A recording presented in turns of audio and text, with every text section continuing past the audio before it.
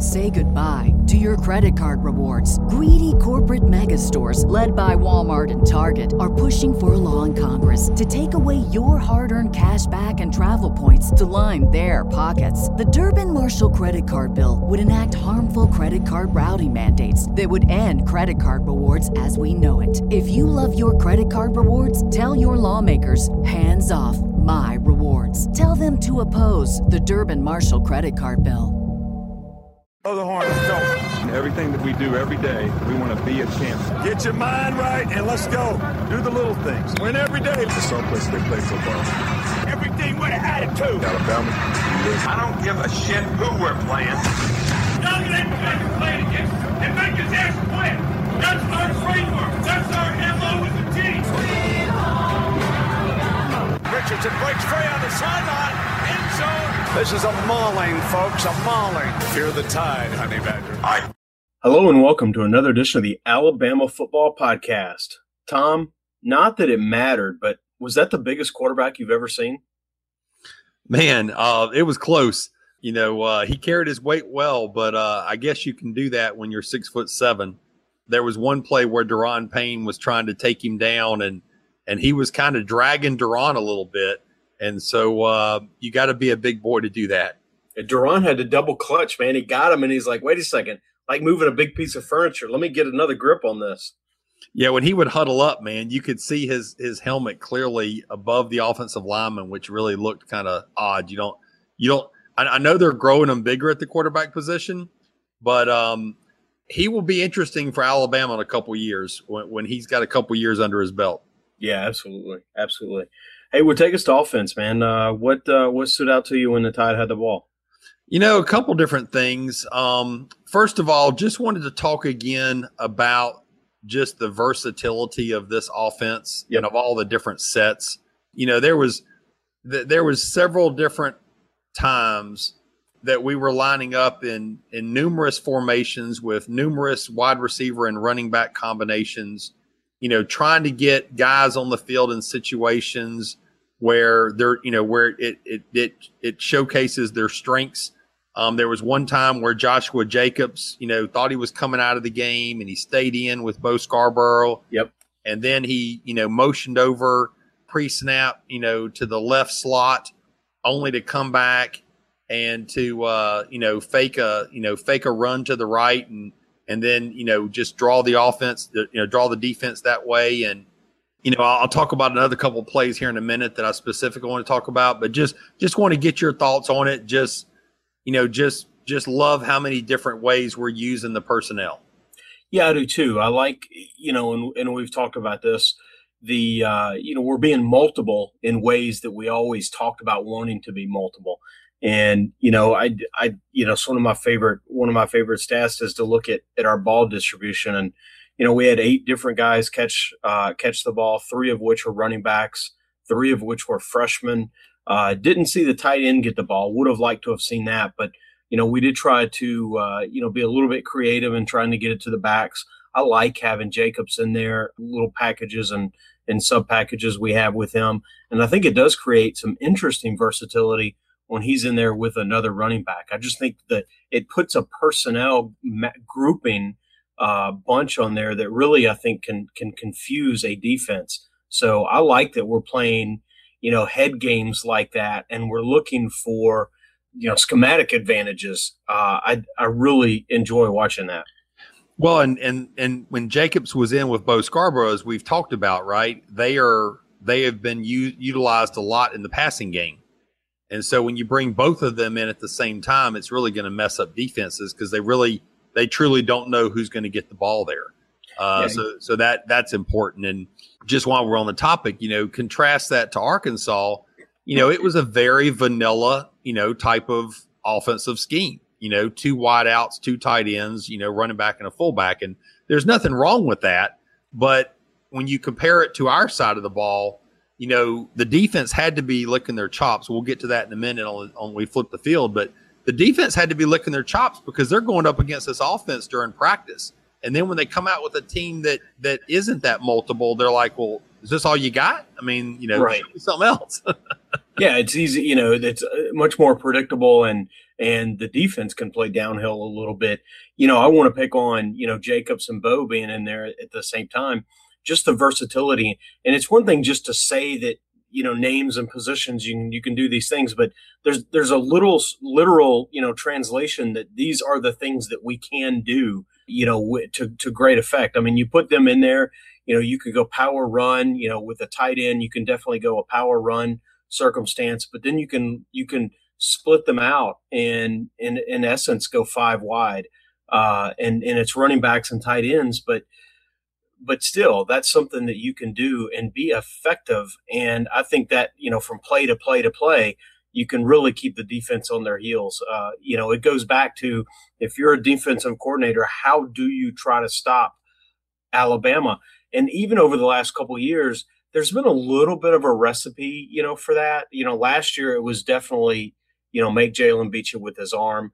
The year before that, especially earlier in the season, it was rattle, Coker, and, cut off the sort of the jet sweep, those type of plays. And you could really, attempt to stifle the Tide offense. And I'm not saying that, Jalen's a second coming of Joe Montana, but he's better passing this year than he was last year. And then you start to distribute the ball a little bit. It really is tougher to defend the Tide offense. And I think Arkansas there was sort of a malaise in the middle of the game. I think Alabama kind of let off the gas, and I think Arkansas kind of found their stride on defense, but I think the Tide sort of powered through that. And that was certainly good to see, but I think it's also a testament to the diversity of the offense. Oh, it is, man. There was one, and we just have never seen this, right? I mean, there was one sequence on just the second drive of the game where, 1st and 10, Josh Jacobs runs for 9 yards. The very next play, 2nd and 1, Bo Scarborough runs for 10 yards. And 3 plays later, Damian Harris gets the ball. Dude, we've been doing this show a long time, and we were in school there before. And that's a 6-play sequence of which 3 different running backs ran the ball. Yeah. Yeah. I mean, that's just big stuff. Well, it is. And think even just a couple of years ago, and it's not for a difference of talent. I mean, it was a couple of years ago, we had, Mark Ingram and Trent Richardson and Eddie Lacy, and we would play, the starter would get, 20 1, 2, 3, series, then the backup, and then go back to the starter, and then the backup. And then, in the second half, you'd start to get to the third guy. Well, you're talking about a series early in the game where we've got 3 guys sort of in and out.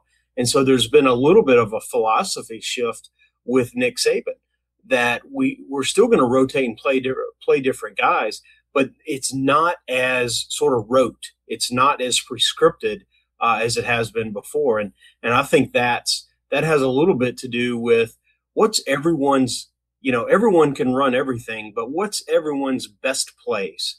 And then let's mix and match from there. I think that is, that's the essence of multiple. No, it is. And it's, that's a good lead into another comment I wanted to make is a couple of series later, there was a particular play call where Bo was in the game, and Jalen, or actually, I beg your pardon, I believe, no, this was actually on the same series. So on the same series after Josh and Bo had a carry, Jalen Hurts has an incomplete pass, and it's now 2nd and 10 at the Arkansas 46. And they split. They actually split Irvin Smith Jr. wide to the right in the slot, but they have 3 wides to the right, and Irvin is the inside guy of the 2 slot guys.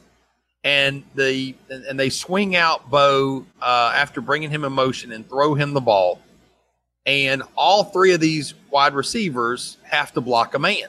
Mm-hmm. But Irvin Smith, who's a bigger boy than a wide receiver, was specifically put there as the inside slot guy, and his job was to get the outside linebacker who was left unblocked as soon as he peeled out. And he was big enough to be able to make that block better than a Calvin Ridley or somebody. Sure. And and the outside linebacker didn't know it was coming, right? Irvin Smith set up perfect. He's got 10 yards distance. He's got leverage. He's got the angle. It's a very easy block for him to make. The next thing you know, Bo gets, really in an effortless way, he gets 8 yards on that pass play. And so now it sets up for 3rd and 2 at their 38 of Arkansas's, which is a very doable 3rd and 2. And so it just speaks to the play calling, I think, too, man, because 1st and 10 doesn't go your way. You're at the 46-yard line of the other team. You want to get points on the board. And so you come back with this play, the very next play, and just shows me there's a lot of class time being done. And when they talked about, at the beginning of the season, how many plays and packages they were putting in, it appears as if they're putting in enough stuff, similar to an NFL type of offense. Yeah, I agree. And it's almost like, an advanced class on offense. It's not that we've got a playbook and we want, and, they can all, every play can score if everyone blocks their, blah, blah, blah. But it's not like we've got this playbook and we're just going to dial up these plays.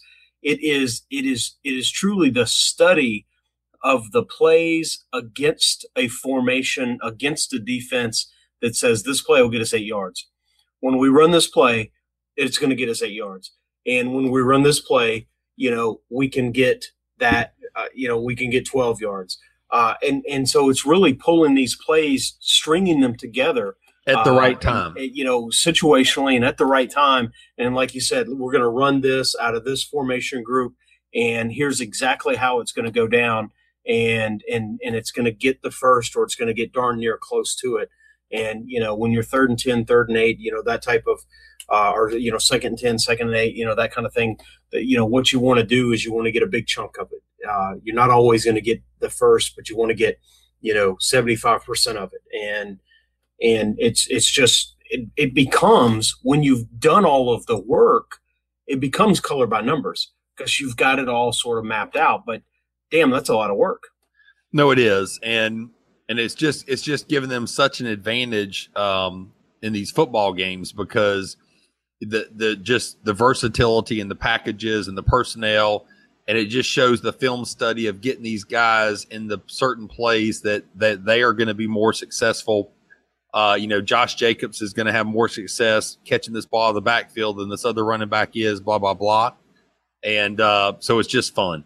Right. Another thing I want to get your take on very quickly was early in the game here when, we ended up having to settle for a field goal on the drive. The second, obviously the first one wasn't really called a drive with Damian, but on the second short drive when we got a field goal, we had a 3rd and 6 at the Arkansas 21-yard line.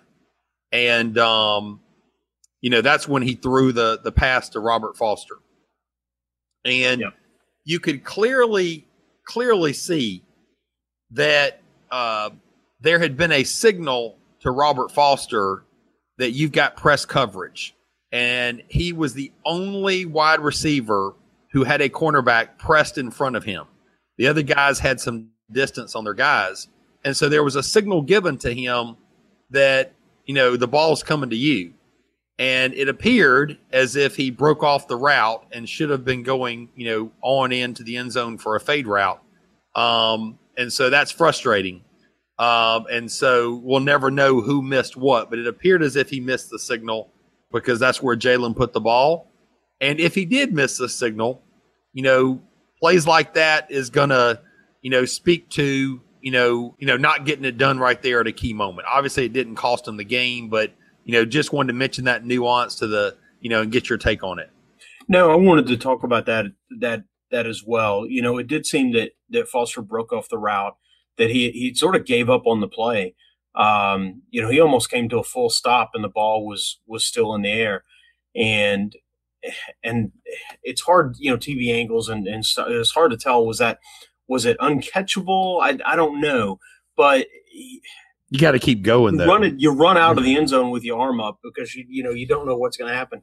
And so I wonder, we talked last week, there was a series where it just seemed, Foster just, his head wasn't in the game, and they showed him on the bench last week, and just not, he wasn't sort of rallying himself back up. And he's a senior, right? You could see like a sophomore sort of getting, lost in the doldrums, but a senior, this is his opportunity. And Saban this was last week going into the Arkansas game. He had a press conference and all the headlines that I read about it. And, I'll listen to the conference as well, talked about, Saban worries about his players, having anxiety over, performance on the field. And I thought, well, that's interesting. I do want to hear, what Coach really has to say about that, because the headlines sometimes are misleading. And Saban was talking about that, but he really colored an example of, you've got guys on your team that are worried about what's going to happen in a couple of months rather than focusing on what they can do right now and on the next play and in the next practice and in the next game and in the next opportunity. And to me, that just, I mean, he was in a bullhorn saying, Robert Foster, I'm talking to you, after last week's game, and hearing him say that, that was hand in glove. And then it just seemed, and I thought, and I said this on last week's show, that, hey, we're going to go to Foster early to try to get him back, get his head back, in the game. Remember a couple years ago, was it Kenny Bell on the team, and he quit mid-season, and was out of practice a day, and coach brought him back, and whatever needed to be sorted out was sorted out. But Kenny Bell caught a touchdown that next week, and that's sort of one of those moments that's kind of lost in history because no blood, no foul. But Robert Foster, I wonder, like, does he need to quit practice a day or so? I don't know. He needs something to get his head back in the game. And I think Coach was trying to do that through the media last week. And I don't know that it took based on what we saw Saturday. Well, on that same play, Calvin Ridley felt like the ball should come to him, and he felt like he had single coverage against a safety. And so he was on the far right there, and he was given the same hand signal to Jalen Hurts. Yep. And Jalen Hurts did it back, or just raised his hands and did it. And Calvin thought that he saw it. And Calvin went and ran the same fade. He was expecting the ball to come to him that got thrown to Foster. Right. And as he was coming off the sideline, he was talking to Jalen, saying, hey, I gave you the signal. Yeah. It's almost like, I'm the go-to guy here. I gave you the signal, and you didn't see the signal. And Jalen held his hands back up as well. And so that was interesting. And then the very next series, the true freshman Jerry Jeudy, when he caught that nice pass to the 1 foot line, I don't know if you noticed, it was the same exact thing. Jerry Jeudy had press coverage. He had the best matchup on us. I'm sorry, he didn't have press coverage. He had a safety on him. It was the only safety in man-to-man coverage. They had straight man-to-man across the coverage. Jerry Jeudy looks over. He gets the signal from Jalen Hurts. He runs the route in a very polished way, catches the ball. Yep. And so just compared to what you were saying with Robert Foster, look how Jerry Jeudy handled that play. He handled it how you would have expected a senior to handle it. Yeah, and isn't that interesting? Like, because last week we also talked about, and it's projecting a little bit through the TV, but it just seemed that Jerry Jeudy was saying, "I'll step up, I'll be the guy," and it seems like he is, and it seems like Robert Foster is letting him. And I hate to say that, I don't want to sort of pile on our guy, but no, that's an interesting sequence of two different series in the scoring, in literally in deep in your opponent's territory, two different times. There was matchup opportunities, and it's just interesting. I wanted to point out for the listeners how the two receivers handled it. That's all. Right. Hey, so what do you think? I mean, we're really sort of breaking down the offense here. All this stuff's a whole lot easier when Damian Harris 2 weeks in a row is going to, early in the game run a 75-yard touchdown, right? And all this other stuff is just easy, right? It is, man. And Damian should be pissed at us for not starting with him. But, unfortunately. Hey, that's the Damian Harris life. That's the Damian Harris life, right? Well, getting to watch the replay on the TV, okay, is better than in person. because of the enhancements of the camera angles. Right. On the replay, you're able, watching it again on TV, you're able to truly appreciate just his vision. And obviously, dropping a few pounds in the off season, obviously, has helped as far as when you get to the 25, yard line, 25 yards out, 35 yards out, 40 yards out, etc. But on that particular play, once again, the linebackers overran the play, and he quickly sees it, and the safety did too, which, and he takes the right angle so that he can score. And right. What's so interesting about that, David, is that these guys just watched the tape of last week's game. They just watched the free safety take the wrong angle and allow him to, take it to the house. And so if you're the safety for Arkansas who just watched that, who the coach told you not to let this happen, and you let it happen on the very first play, oh my gosh, man, watching this tape on Sunday had to be rough for him. No, it definitely did. And it had to be, you think about the play started to the right, which is where, Damian ran his 75-yarder last week. And, some of the post game from the players, spoke to, we thought that they would over pursue on the run. And so you run sort of that, that same action, the body right. And yep. So everything is moving, in that direction. And so that either a big hole was going to open up because there's so many blockers, or you're going to have this big cutback lane. And so either way, make the decision. And so to think that, the whole thought is they're going to over pursue. They're going to over pursue. First play from scrimmage, they over pursue that much. Don't you think that? And I'm being a little bit silly here, but don't you have to think like the coaches and some of the players were like, damn, this is going to be easy. Well, it may, it had, there's a reason why that was the first play, of the 15 scripted plays it was called, right? Sure. And so this goes back to time in the film room, right? That, they were probably sitting there all week saying this was going to be a big one. We're going to break this for a big one. Yep. So, hey, what about Damian's second touchdown? And I think, and it was as impressive as it was, I think Hale, had just helped make it impressive because he missed his block. But yes, he did miss his block. But he missed it bad. but the guy that should feel bad is Santos Ramirez, man. Right. I mean, if you're going to give bulletin board material like that, you got to back it up, right? Yeah. But Damian, I mean, I thought he was going to lose yards, and then I thought he's going to get back to the line of scrimmage. Oh, he's going to gain a couple yards, and he just kept fighting and really fought through 3 or 4 defenders, and he just would not be denied. That was an impressive performance. His 2 touchdown runs, and he had other carries too, but his 2 touchdown runs, man, they were quite impressive, huh? Well, what was nice about that run, obviously, right, the breakdown in the blocking scheme, as you mentioned, but he made the guys, he did something different on all the guys he avoided. Yes. And so the first guy, he had him in the backfield, he literally just sold him on a fake and just showed his elusiveness. And then when he popped outside, he just literally did a Sean Alexander type of move and kind of dropped his shoulder and just kind of just rubbed through a guy. Well, then he powered through a defensive lineman who should have taken him down and just showed his strong ass legs and his low point of, low center of gravity.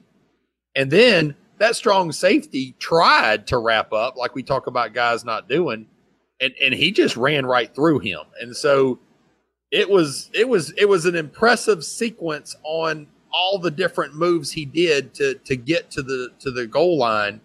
And what's so interesting about this, just like his run last week where he got to the 1 yard line and didn't score, right? And we said he should have been given the opportunity to get that other touchdown. Yep.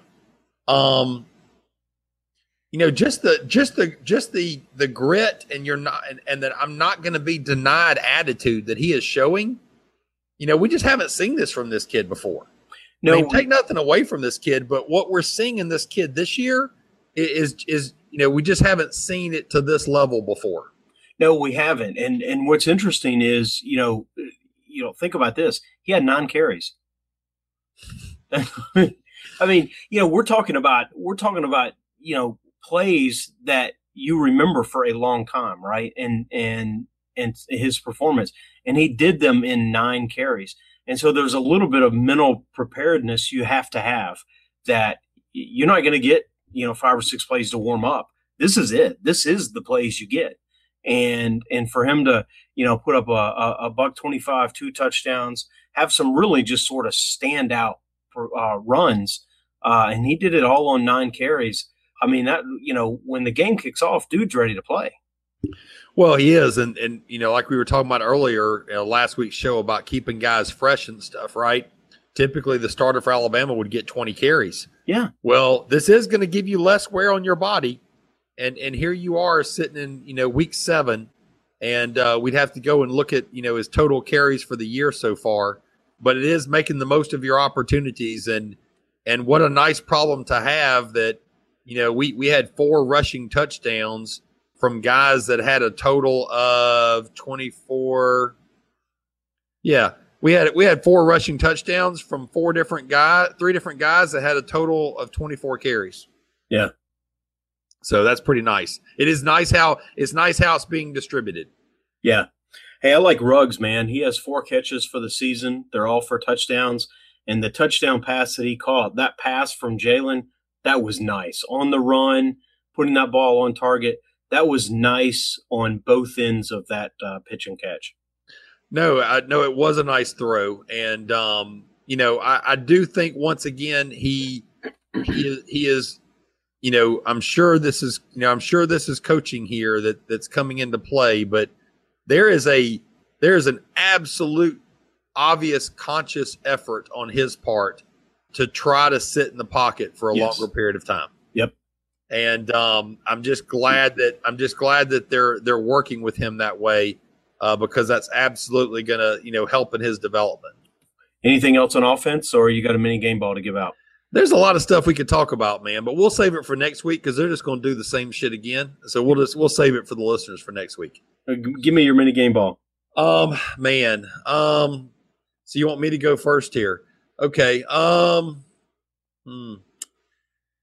there's just a lot of people I could give this to. I think I'm going to have to give it to. It probably is not the definition of mini game ball. Well, I'll do one the definition of your mini game ball and one that's not. So Jerry Jeudy, I got to give a nod just for what we talked about earlier. Obviously, the plays he's making, he probably doesn't fall into mini game ball category. He's not playing like a freshman right now. If he wasn't in there, if these freshman receivers were not making plays right now, it would be a different situation because we expected a different result so far from our starting 3 wide receivers. Yes. I'll just say it that way as a package deal. And right now, what the 3 true freshmen are providing is essential right now to go with for this team to be where they are. Yep. So you gave one to Jeudy. Who else gets one? Devonta Smith, man. Who? Devonta Smith. Oh yeah, okay. I'm just giving him some love because he is getting a lot of playing time because he is showing a physicality in the running game, and he is showing a willingness to get his head in there and drive guys 10 yards off the ball. Saban loves that crap. And he's undersized too. For him to play with that level of physicality, he is a little undersized at the position. No, he is. The program says he's 165 pounds.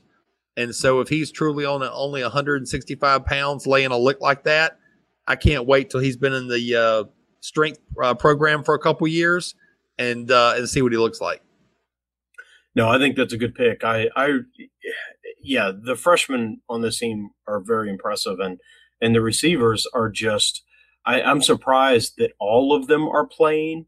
I thought Devonta may not because of his size, that he may redshirt, but you can't discount his contribution.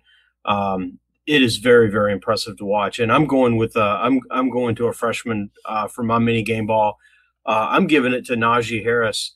late in the game was over, but he ran with just a fury.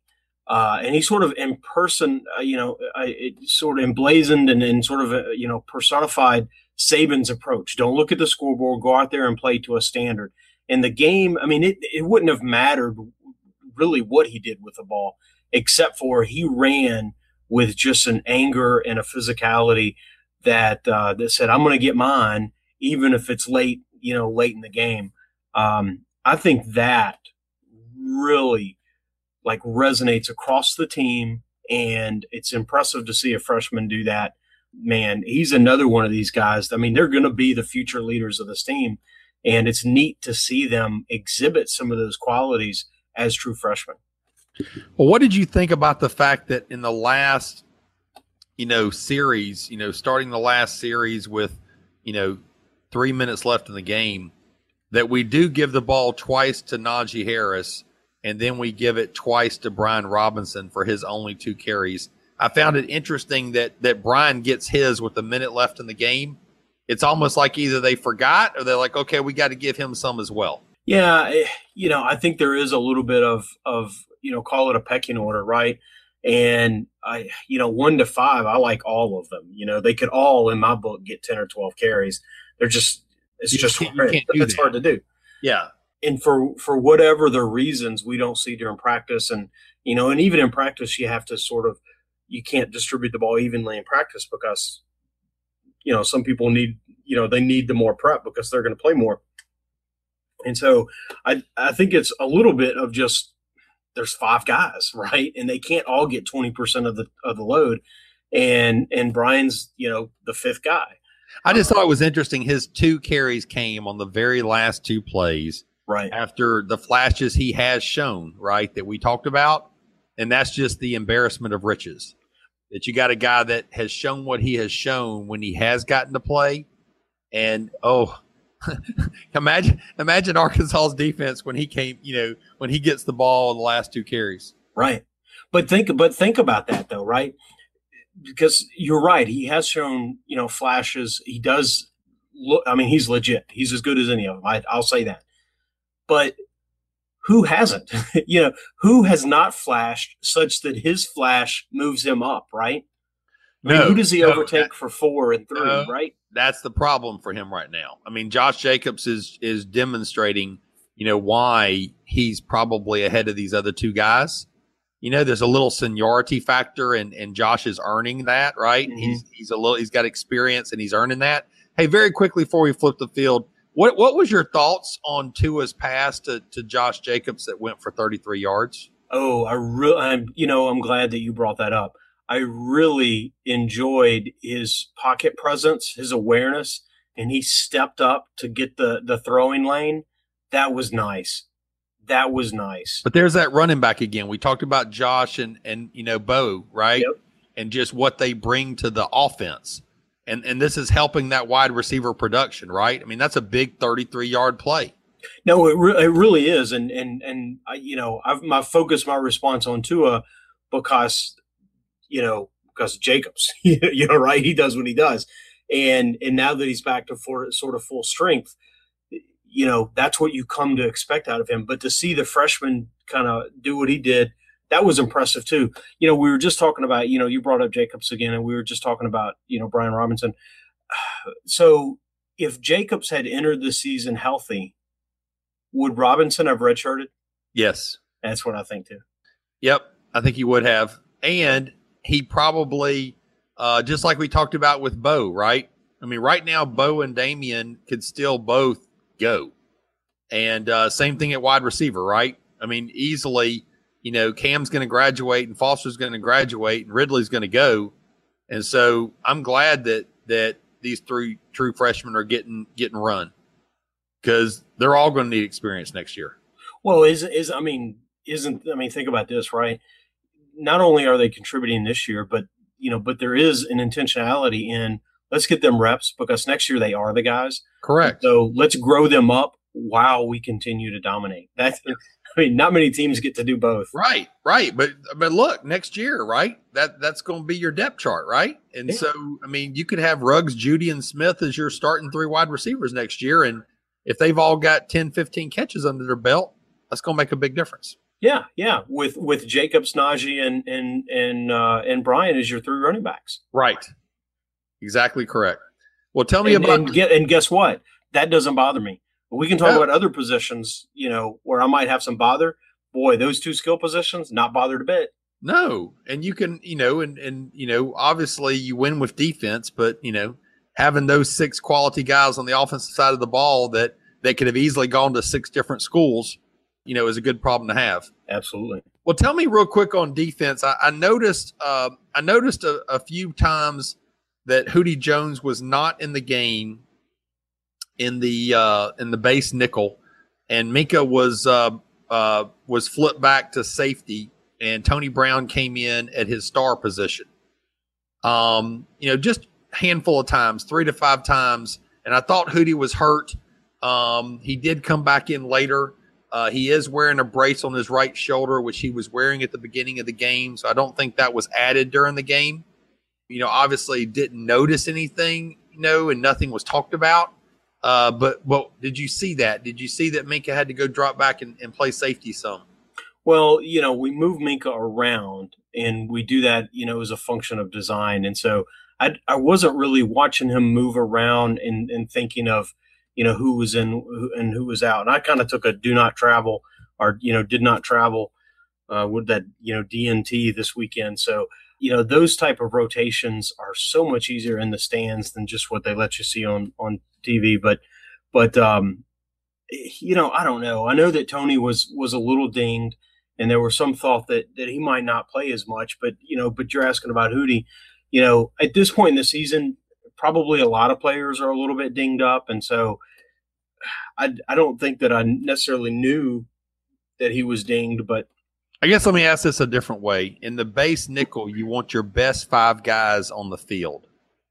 And was that them saying Tony Brown has shown us enough in his development to earn the right to be one of those 5 guys, some in that base package, and we'll pull Hootie out and we'll move Minka back to safety? Yes, I think so. I think in the nickel that is exactly true. Because that's a luxury, right? I mean, that's what people thought could be the case at the beginning of the season. And so I'm just saying that which will help this team long term is maybe Tony is earning the right to be on the field. Like when he was on the field and Minka was at safety, Tony was not always blitzing the quarterback. Right. He was dropping into coverage and covering his guy. And so his responsibilities were being expanded. And this is the first game I've seen that.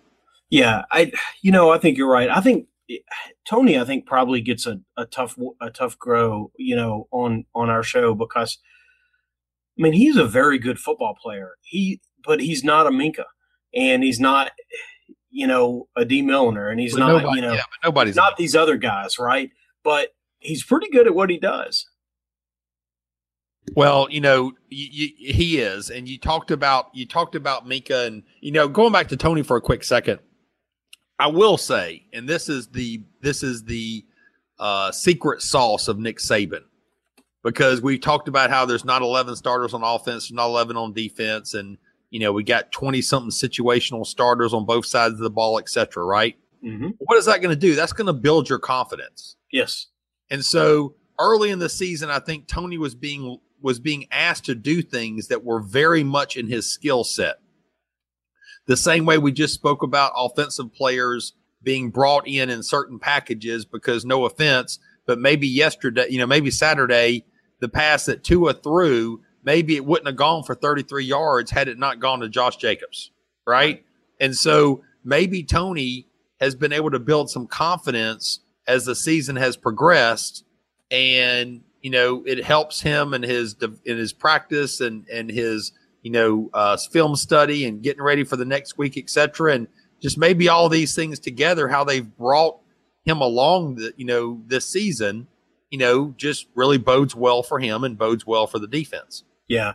As you were saying that, is Tony Brown the defensive version of Robert Foster? He's just taking it a different direction. I think to some extent. I think Tony has been asked and called upon to do a lot more than Robert was able to due to injury. Yeah. But they've both came in with high end accolades, very high, both 5 stars.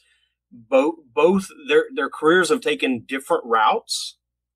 And Tony is finishing strong, and Robert hasn't failed at that yet, but struggling to get his legs under him, I would say. Sure. I want to go back to Minkah. I would agree with that. I want to go back to Minkah for a quick second and just talk about, what they are allowing him to do is just really fun to watch. And I've never seen us do this with a defensive player. Right. For as long as we've been doing this show. And you were talking about them moving him around, and, obviously, he's a very smart guy, and, to be able to do what he did, mid-season last year, speaks volumes to enable this team to even get to the national championship game. But right now, which is just really not freaking fair, we're sitting here. I love our 3rd and long package, man. Mm-hmm. We 3rd and long, we bring in Daron Payne because you're such a freak and you can rush the passer at the nose guard position as well as a defensive end. And, oh, by the way, you're 308 pounds, so go sick 'em. And then we're going to bring in maybe Isaiah Buggs or Raekwon Davis or, LeBron Ray, which was, a situation which was great. And so we got 2 guys with their hands in the dirt. And then we saw a lot of Anthony Jennings in the game with Jamie Mosley combination. Or we'd bring in Rashaan Evans as one of those 2 linebackers. And so we'd have 2 guys with their hands in the dirt. We'd have 2 linebackers right next to them. Then we would come in the dime formation, and we would have Minkah playing the dime linebacker, and he'd be right behind the, right there in the trenches, a la where C.J. Mosley used to be, and just literally free to roam all over the place there. And that's just a matchup nightmare. I mean, for us to have the speed of 2 linebackers on the edge and 2 guys with their hands in the dirt, and we've got 6 DBs in the game, and we've got Minkah right there in the center of the defense, 5 yards off the ball. Dude, I mean, that's just hard to get a first down on that play. I mean, that's just so hard. Yeah, it really is. And so you've got these chess pieces that you can literally put anywhere, right? And they can do a lot of different things. I was gonna ask this question, and you're talking about Minkah, like serious, man. Is he not one of the best football players you've ever seen? Man, obviously, on the defensive side of the ball, okay, he is a guy that could have played both ways. Yeah, he could have gone to a football program and played both ways. I'm just saying what he brings to the field and the way that he can be deployed and not miss a beat. I just, look, and there's a little bit of hyperbole there because he's the guy we're looking at right now, but no, man. What makes this guy do what we're sitting here talking about is his intellect. Right. And what's so awesome for all the people coming up playing this sport, right? I mean, they talk about the quarterback of the defense and other players are making really good plays. I get it. Okay. But he is truly the quarterback of the defense. And he literally can line up anywhere and he knows everybody's job and what they're supposed to be doing. And, yes, he's a once in a decade type of player. Yeah. In my opinion. Yeah. I mean, look, we've seen a lot of talented players. I'm not trying to. No. But I mean, how they're using him, man. He's up there, right? He's up there. He's up there.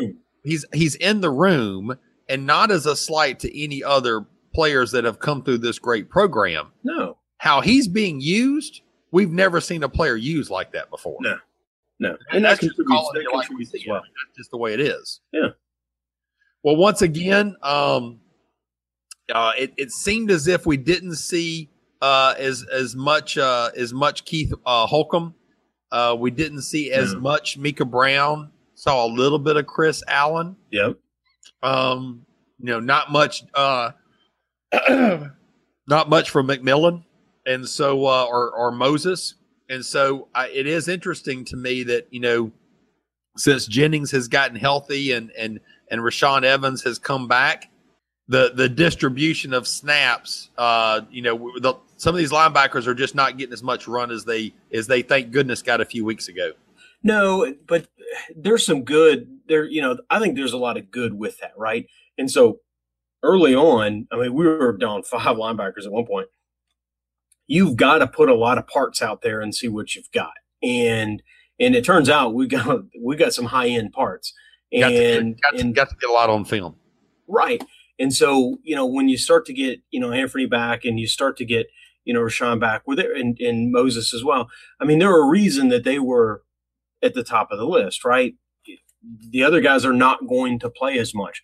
But Christopher Allen played, and he played early.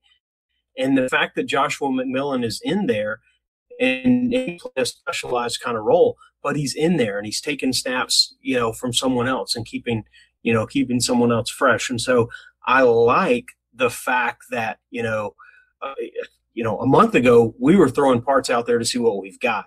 Now we can deploy those parts in situational. They don't have to eat off their whole plate. They can just eat off a piece of it while they learn their role, get more and more comfortable on the field.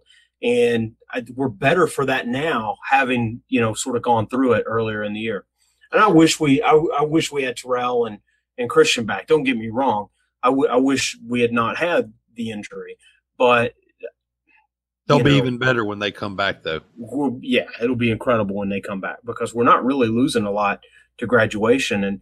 When you say that, right, we're losing Sean Dion Hamilton and Rashaan Evans, right? And so it's kind of like we talked about last week with the cornerback position, like we just talked about with the wide receiver position.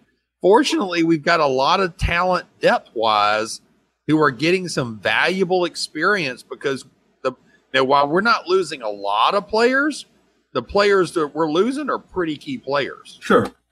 Yeah, I'm not rooting for any of them to leave, but we've got the numbers there, and I feel good about the numbers. Now, cornerback, that's a different story, but Rashaan and Hamilton played very well, and Rashaan seemed very active. He was in the backfield, disrupting. It seemed like most of the night. What was your read on his play? Well, it goes back to what I said about Mika, right? Before Sean Dion Hamilton got hurt, right? Where was Rashaan Evans making his heyday? With his hand in the dirt, yep, on the edge, going after the quarterback, right? He's very good at that. Yes. Well, in this Arkansas game, he was able to go back and do that 5 or 6 plays because Mika was able to play right there where he was playing on first and second down, and he was able to go do what he was good at. And so he was able to expand his role back to some of where his comfort level was last year for the first game this season, and I think that was a big deal. Yeah, absolutely. You mentioned LeBrian Ray getting some run. It's good to see him in the rotation. I think the defensive front is going to be that much better when Deshaun Hand comes back. And then Bugs and Raekwon are continuing to develop. I thought they both looked good on Saturday. This defensive front, I'm impressed with how it's coming along. Quinnen saw some more run. We even saw some Johnny Dwight late. And Josh Frazier is playing better this year. Josh Frazier made some key plays. He made some big stops in the backfield, man. Yeah. So I like how the unit is coming together. Again, we'll say this again. I don't think it's as top end as it was last year. Jonathan Allen, right? But I like what we've got. I like what's assembled here on the defensive front. We can win with this group. No, we can. And I think while the top end is not where it was last year, I would say right now, the depth might be more closer to where it was 2 years ago. The depth was better 2 years ago. Sure. But this is definitely better depth than we had last year. Okay. I got you to say it. Awesome. I was wondering that. Earlier in the season, I speculated. I think that as these guys have gotten to play a handful of snaps, it's like Raquan Davis. Raquan Davis did not play a lot of snaps, on Saturday. He didn't play a lot of snaps, but he had five tackles, 1.5 sacks, 1.5 tackles for loss. I mean, that's huge. And when you look at the other guys on the stat sheet, okay, there's a long line on the box score of defensive guys filling up the stat sheet. Oh yeah. And if you look at it 2 years ago, right now I'm looking at 20 guys here that have the 65 tackles in this football game. I didn't count them. There's probably over 20. It's probably closer to 30. No, we just didn't have that last year last year. No, we didn't. And so I like that we have the depth developing because, a player, and you mentioned Raekwon, a great example. He doesn't have to save himself. When I'm out there, I go full blast. And I can trust that when I'm not out there, that we've got the depth in the rotation that's going to take care of things. And I'm going to go back out there and I'm going to go full blast again. I like that. I had some concern at the beginning of the season whether or not we would have that depth and whether or not we would start to see some erosion at the defensive front. And I am pleased to say that I feel like we're getting stronger as the season goes on. And like I said, that will continue when Deshaun Hand comes back. And he's going to want to get in on the action, right? And so, LaBryan Ray is in there getting some snaps, looking good. And Deshaun is going to come back. And so, again, I think we're going to get a little bit better across the defensive front as the season continues. No, absolutely. And just one more thing I want to mention. You were talking about Rashaan Evans getting to do more of his comfort level, right? Well, second on the stat sheet, Rashaan Evans with 2 sacks. Third on the stat sheet, Sean Dion Hamilton with 1.5 sacks. So isn't it interesting that your 2 middle linebackers accounted for 3.5 of the sacks? Yeah. I went back, of the sacks that we had, they were all from the front 7. But yeah, definitely linebackers involved heavily, which, again, we kind of knew that. We kind of knew that we were going to get pressure less from the DL and more from the linebackers. And so we had early in the season, we had, some miss there because of the injuries. But with those guys coming back, we're starting to see more and more. And the Vanderbilt game was sort of a coming out party when Jennings and Rashaan came back. And they're just getting back, they're getting more and more into form. So, yeah, I'll look for that to continue. Well, we had 11 quarterback hurries on the day, man. That's not a bad number. Okay. In contrast, Arkansas had 2 quarterback hurries. Right. We had 11. I mean, you're going to win some football games when you're getting that kind of pressure on the quarterback. And if the quarterback weren't an oak tree back there, we probably would have converted more of those into sacks. Yes, we would have had more than 5 sacks if he wasn't 6'7". Man, there was one play. I'm sure you saw this too. Rashaan Evans, leapt up and grabbed, Cole Kelly, by the shoulder pads and had him doubled over. And this guy's 6'7" and was bent over at the waist with Rashaan holding him down. And Anthony Jennings came like this is not, like literally, not figuratively, literally came and knocked his ass over. And I was like, man, it takes 2 of these guys to get this guy down. No, that's no, I did notice that. The what else jumps out at you on defense or anything you want to talk about anything else for the listeners? Man, just speaking about jumping, Mac Wilson and his interception, man, he just seemed to fly out from nowhere and just seemed so athletic. And of course, slow motion helps, and he kind of looked like Superman jumping out to get. And there were other defenders in the area, but he just sort of swooped in from nowhere to intercept that ball. And, he's a kid that has his head on right, too, because Saban laid into him earlier in the game for a penalty that he picked up. And he took his medicine and went back onto the field and performed and made just a really just high-end athletic play. I thought that was impressive. No, I agree. And that's his second one he's had on the year, right? Yeah. And, his one against Florida State was pretty nice as well. I'm just going to say it again. He reminds me of a young Dante Hightower. Okay. I hate to say this, but maybe even a little more athletic. No. Yes. More athletic. Yes, indeed. Well, who's your mini game ball? Because I'm going to go first because I know you're not going to steal mine. All right. Well, then go. All right. So, in the frequent quest of trying to frustrate you with my mini game balls. Okay. I'm going to give my mini game ball to the cameraman. Nope, to the cameraman who found Nick Saban right before he chewed out Mack Wilson right after the kickoff.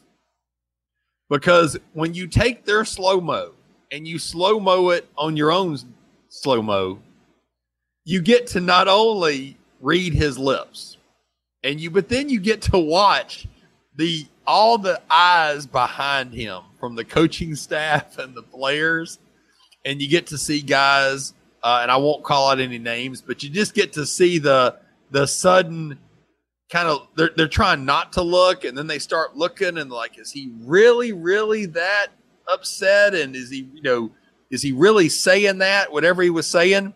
And I just had to watch that like 5 times. And this is not, I feel bad. This is not at Mack Wilson's expense. Not trying to be, but just this is what makes Coach Saban, right? This is why he's driven for success.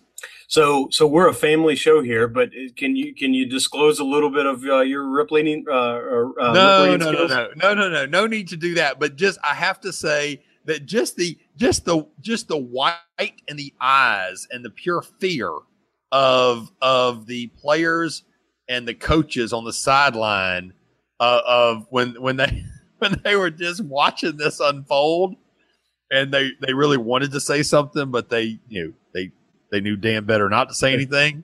It was just, I'm sorry, it was hilarious. No, that's awesome.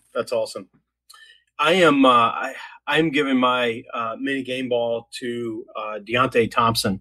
He's a safety that came in and played late and laid a couple of big hits. He ended up with 3 tackles on the game.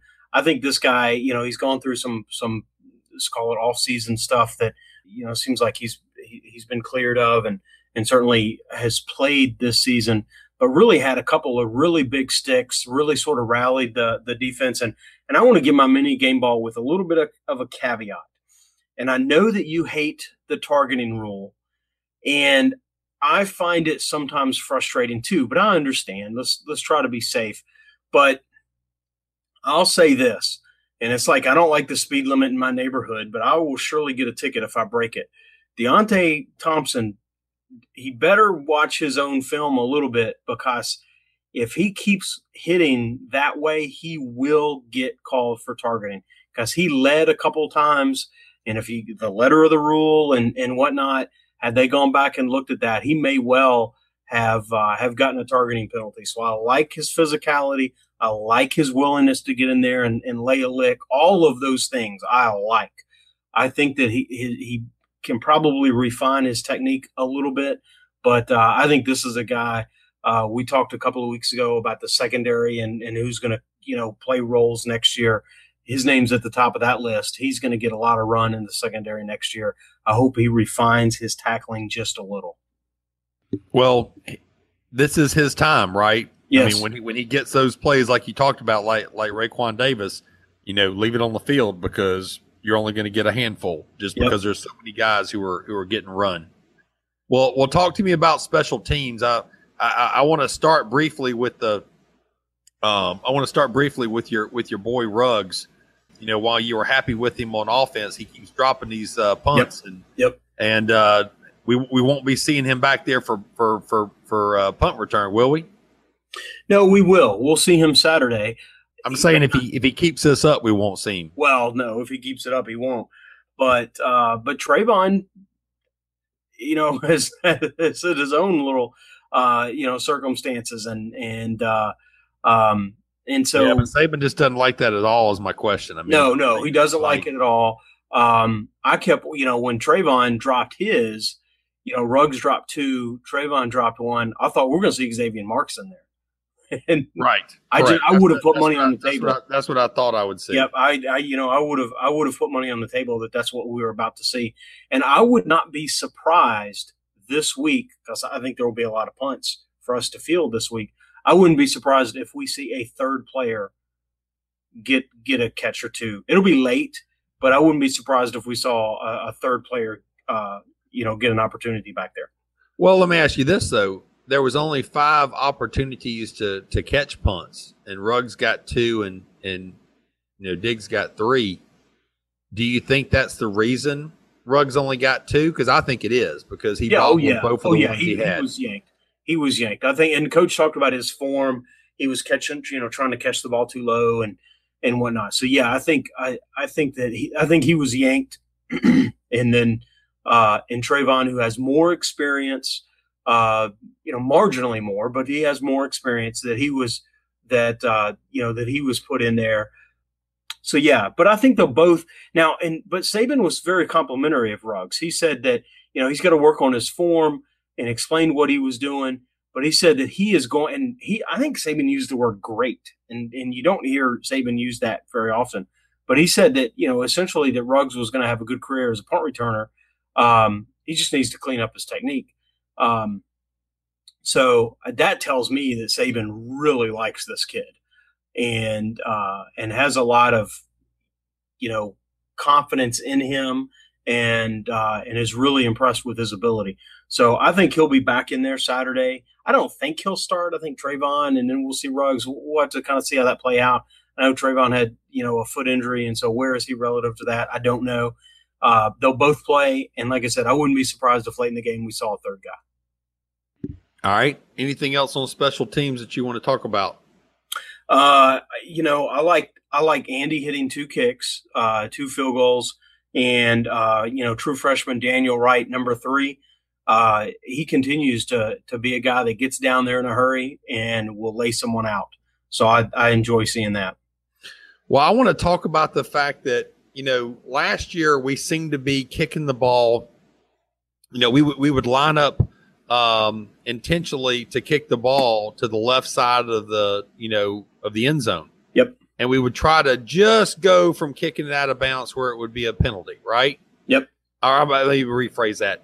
We would want it to go in the end zone, and then if it went out the side of the end zone, it would be okay, right? Because it would be a touchback. Well, several times in this game, the ball was it seemed to be, because JK was kicking it off, it seemed to be intentionally left short of the goal line at like the 2 or 3 yard line. And I just wanted your thoughts on this whole rule of, now that you get it at the 25, it seems like they are intentionally using Scott's athleticism and the speed that they have to choose from for their special teams, that they are trying to just take away even the freebie 25. Because a couple times, the guy'd catch the ball at the 3 and we'd tackle him at the 10. And it's like, shit, he only got 7 yards, but he's got to run with the ball because he caught it at the 3 yard line. I just want to get your take on that. No, I think you're spot on. And I think that is, you start to look for advantages. Where can you squeeze another ounce out of this? Where can you get a little more, advantage, a little more, margin? And, it's interesting because I've kind of been I read something at the beginning of this year, beginning of the season, and Sports Illustrated's their NFL, preseason deal. And they had, the Patriots were sort of all in, all up in it. And they talked about that's something that Belichick was intentionally trying to do is squeeze out those extra yards and that extra advantage for his defense, right? And so We don't want them to return it necessarily. We don't want to give it to them on the 25, but if we can force them to get it at the, between the 8 and the 12, then advantage us. And it just feels like, and you have to have a talented kicker and, coverage team and all that stuff, but it feels like that's what we've been trying to do, is if we can squeeze out, because he can boot it out, and that's fine. And we've had some times this season where he's intentionally tried to do that. I wonder if that aligns up when we had so many linebackers out. I don't know. But, I wonder if we're not also intentionally saying, if we can get it to them in the 3 and we can get them down by the 8 or 10 or 12, then that's what we want. It's just kind of like we talked about on offense and defense, right? It's just the genius of Coach Saban, right? Because if you've got a guy like J.K. Scott, who we've already said is a freak of a punter who can just drop the ball, at the 1 or 2 yard line, and he's got a strong leg, then it just seems like they've intentionally worked with him on, once he started, adding this to his repertoire of, okay, you can drop a punt at the 2. Well, let's just start dropping a field goal kick at the 2. It's just to me, it's just a little nuance that a lot of people aren't going to notice. No, and a lot of teams aren't going to try to do it because you've got to have a really, really talented kicker. And then you've got to have the coverage team that you have the confidence to sort of lean on too. And so, it wasn't that many years ago, Tommy. We were just, please, can we just kick it out of bounds? Yes. Can we kick it out of the end zone? Yes. And we just would have been ecstatic with just can we just do that? And now we're going back and we're saying, okay, we can do that just about any time we want to, but that's giving them a quarter of the field. Yes. And we give them something less than a quarter of the field. 25% of the distance they have to go. Can we give them something less than that? Yes. Yeah, we can give them 12.5%. Okay, done. We'll take it. Yeah. Now you got to drive 87, 88 yards against us. I just think it's, I'm going to keep an eye on this as we go forward, but I thought it was a good thing to bring up. Hey, was that a cheap shot on Damian Harris to his man region? Yeah, I think you could say so. Do you not think so? No, absolutely. Absolutely. I went back and it happened so quick, like in real time, I didn't see it, but I went back and rewound it and the TV, they did as well. He looked like he got run over by a truck because he was just standing there walking away from the play and he goes down and then they showed it from another angle and the lineman came in and seemed to almost, kick his leg out to hit Damian. And I have not, I've been working today, so I didn't see any sort of media on it, but I hope to see that player has been reprimanded because I do think that was an intentional cheap shot. Oh, there's absolutely going to be somebody who's going to want to try to take him out, right? Because he's making a lot of teams look bad. Yep. Well, tell me as we flip the field or flip the schedule here to the big rivalry game. Some of the luster is a little bit less now than it was a few weeks ago, but it is Tennessee. So kind of give me your thoughts on this game. Yeah, I tell you what I think about this. I think sometimes you're the windshield and sometimes you're the bug, and Tennessee's the bug on this one. And look, here's how this breaks down. They're 3-3. They are incredibly and they should be. They should have lost to Georgia Tech. They were pinning a whole lot on that South Carolina game. I think they're going to collapse. I really do. I think they're going to quit on Saturday. That might have been the breaking point, right? Yes, I think they said if we can go and beat South Carolina at home, sort of re-energize ourselves, we can get to 4-2. Look, Alabama's Alabama, but then we're going to be 4-3. We're going to get into a bowl game, and and we're going to be in good shape. But they lost that. They lost that slap fest to Florida, and then they lost to South Carolina, and they actually played pretty well, and South Carolina did too. But it was a lot of field goals back and forth, just ineffective offenses.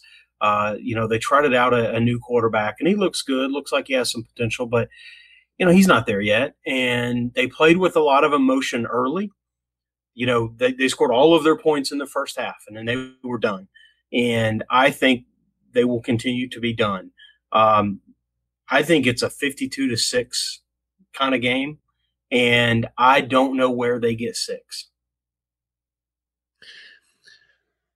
Well, what's interesting, man, is they've got a really good coach, and it looks like he's lost. It looks like he's lost control of his team, and it looks like the natives are restless, and it everything you just described. I think is a possibility, and I'm going to tell you that I think that this might be Butch Jones's last game at Tennessee.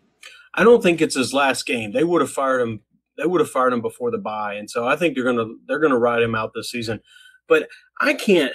And I hear what you're saying. I'm only saying that because if this game is the kind of score you're talking about, I could see an overreaction by the Tennessee administration. Right. That's fair. And so, that's fair. I don't know. I mean, what do you do at that point? I guess, but. You made the comment he's a good coach, and I think he probably is too, right? I think he's, and sometimes I wonder if he's not a clown. I think he's a poor man's Les Miles, where he actually is a really good coach. He just can't get out of his own way sometimes. And Les did that in sort of a quirky kind of way. And it worked for him. And Butch Davis does that kind of in a dumbass kind of way. Right. It worked for Les, and it's not working for him. Yeah. This, champions of life and getting leadership reps. I mean, just some of the stuff he says, it's like, where are you getting this? This is like from a bad Saturday Night Live sketch. And this is how he's coaching his team. And they got that damn trash can for turnovers. I mean, just like, it's not even that you're trying too hard. It's just, it's cheap and gimmicky. So I don't know. I think the team quit. I think their team quits. And honestly, they may quit early. They may have quit on the flight down. I really do. I mean, I think that, and Saban will go out of his way to try not to embarrass them because he understands the coaching fraternity and all of that. I really believe that. But I think their team is going to quit in such a way that it's going to be hard for it not to be a big score. No, I agree. There's a big possibility that this game could be over before kickoff from their mental standpoint. And I just think that, from a rivalry standpoint and how big of a game this is between these two programs, it's tough for me to see that kind of score from an Alabama-Tennessee game. Yeah. Although last year, was a 49-10 and that was, that was at their house. Yep. So that wasn't too far from your number. So, I'm going to say you're probably, more spot on that we break 50, which, if you do 49 one year and break 50 against Tennessee the next year, how cool is that? But I'm going to say that I think that this game is probably more of a 35-7. And we're going to walk away and we're going to wonder why, we left some points on the scoreboard. I just think that there's going to be some guys in that locker room that are just going to stand up and say, by damn, we're seniors and this is Alabama and, and we're going to play for our coach. And I just think something's going to just put a little extra fight in them that we're obviously going to, there's not going to be a doubt that we're going to win this game. Right. But it's just hard for me to say that, that we can put those kind of points up against Tennessee, but that would be fun to watch. No, I hear you. And I certainly understand that because it is a big rivalry game for both teams. But we're both in agreement that good guys are smoking cigars on Saturday, right? No, absolutely. All right. Very good. Very good. Hey, I'm going to do that thing that I like for us to do at the end of the show. And that's call out a review that we have. All right, man, I'm ready. Let's hear it. So this week it's only one. And so, hey, guys, get out there and gals, get out there and leave us a review. But this is from Marathon Rye. That just sounds like a good whiskey, right? Absolutely, man. We have to try some of that. Have to check that out. But Marathon Rye tells us this podcast gives you all the information on the game just played with expert analysis from two of the most well-informed guys to follow the Crimson Tide. If it happened in the game, it's covered here. Keep it up and roll Tide. That's some nice words, man. That is very nice, man. We appreciate the shout out, and we love doing this. And this helps get other people to find out about us so they can tune in. And so we appreciate y'all taking the time to make these comments. Absolutely. Absolutely. Well, Tom, I think we're ready for the Tide to roll again Saturday. So buckle up. Here it comes, right? Absolutely, man. It'd be nice to, tromp your rival, have a cigar, and then you have a bye week, man. How cool is that? And you know what? And I wanted to say this during the Tennessee section, so I'm sorry. I'm going to get serious here for another minute. Is this team as fresh as we've seen it going into the bye in like several years? Yes, because of what we've talked about with the versatility and the packages and the personnel and this other teams need to be freaking just scared as shit right now. Right. Because as teams like Clemson, lose and teams like Auburn lose, right now, man, a lot of people, was picking Alabama to make a good run at this. But, right now, it's hard to sit here right now and say I feel better at 7-0 than I did last year with the Jonathan Allens on the roster. Right. But I do. And that's crazy. That's just crazy. But that just speaks to Coach Saban and what he has built. Yeah. And it's a great point because at the beginning of the season, I wouldn't have said that. I wouldn't have believed it. But yet here we are, right? And the team is, we've gone into this Tennessee game like, man, if we can just get past one more game, then we've got the break and we're going to be all right. And, we almost lost to Tennessee. It was 19-14 2 years ago. Yeah. So, but yeah, I mean, it's, 4 of the top 10 lose and Alabama looks lethargic in a 41-9 victory. So, what Saban's doing is working. And, I think we chalk one more up on Saturday and then, the team gets a well-deserved break. And I know that they're looking forward to that. And they're going to go out and lay it on the line Saturday. Yeah, man, and we get a bye week before LSU, who always gets a bye week before us. And so right now, the way LSU has played these last 2 weeks, getting a bye week before them, I think is huge. Yes, absolutely. And you know what? It's them getting a bye. I think it hurts them because they've actually got some momentum. Yes. And so them, I think, is going to unplug their momentum, whereas it's going to give our guys, I think, just a boost and to be able to catch some rest. So. I don't know, but let's not get too far ahead. No, absolutely. Take care of the Vols on Saturday. Let's enjoy a nice cigar and enjoy the week off. Absolutely, man. Thanks for listening, guys. Absolutely. This has been another edition of the Alabama Football Podcast. Roll Tide. Thanks for listening to the Alabama Football Podcast. We love that you're tuned in and hope that you enjoyed the show. We encourage you to reach out and let us know what you like, where we can improve, or just to shout out a Roll Tide. We are where you are.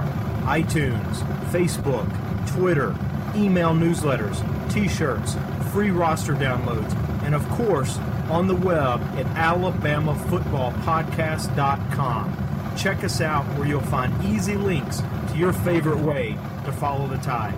Got that, Coach? Of course. Roll Tide.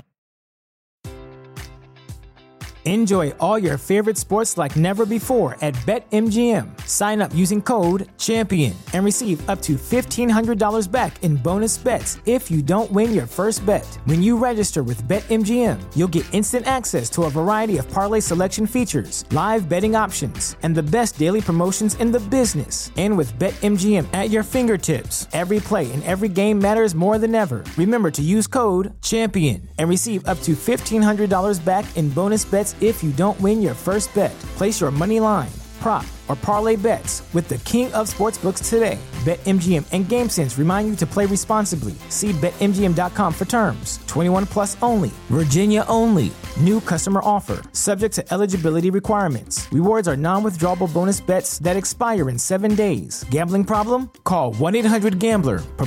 Promotional offer not available in Washington, D.C.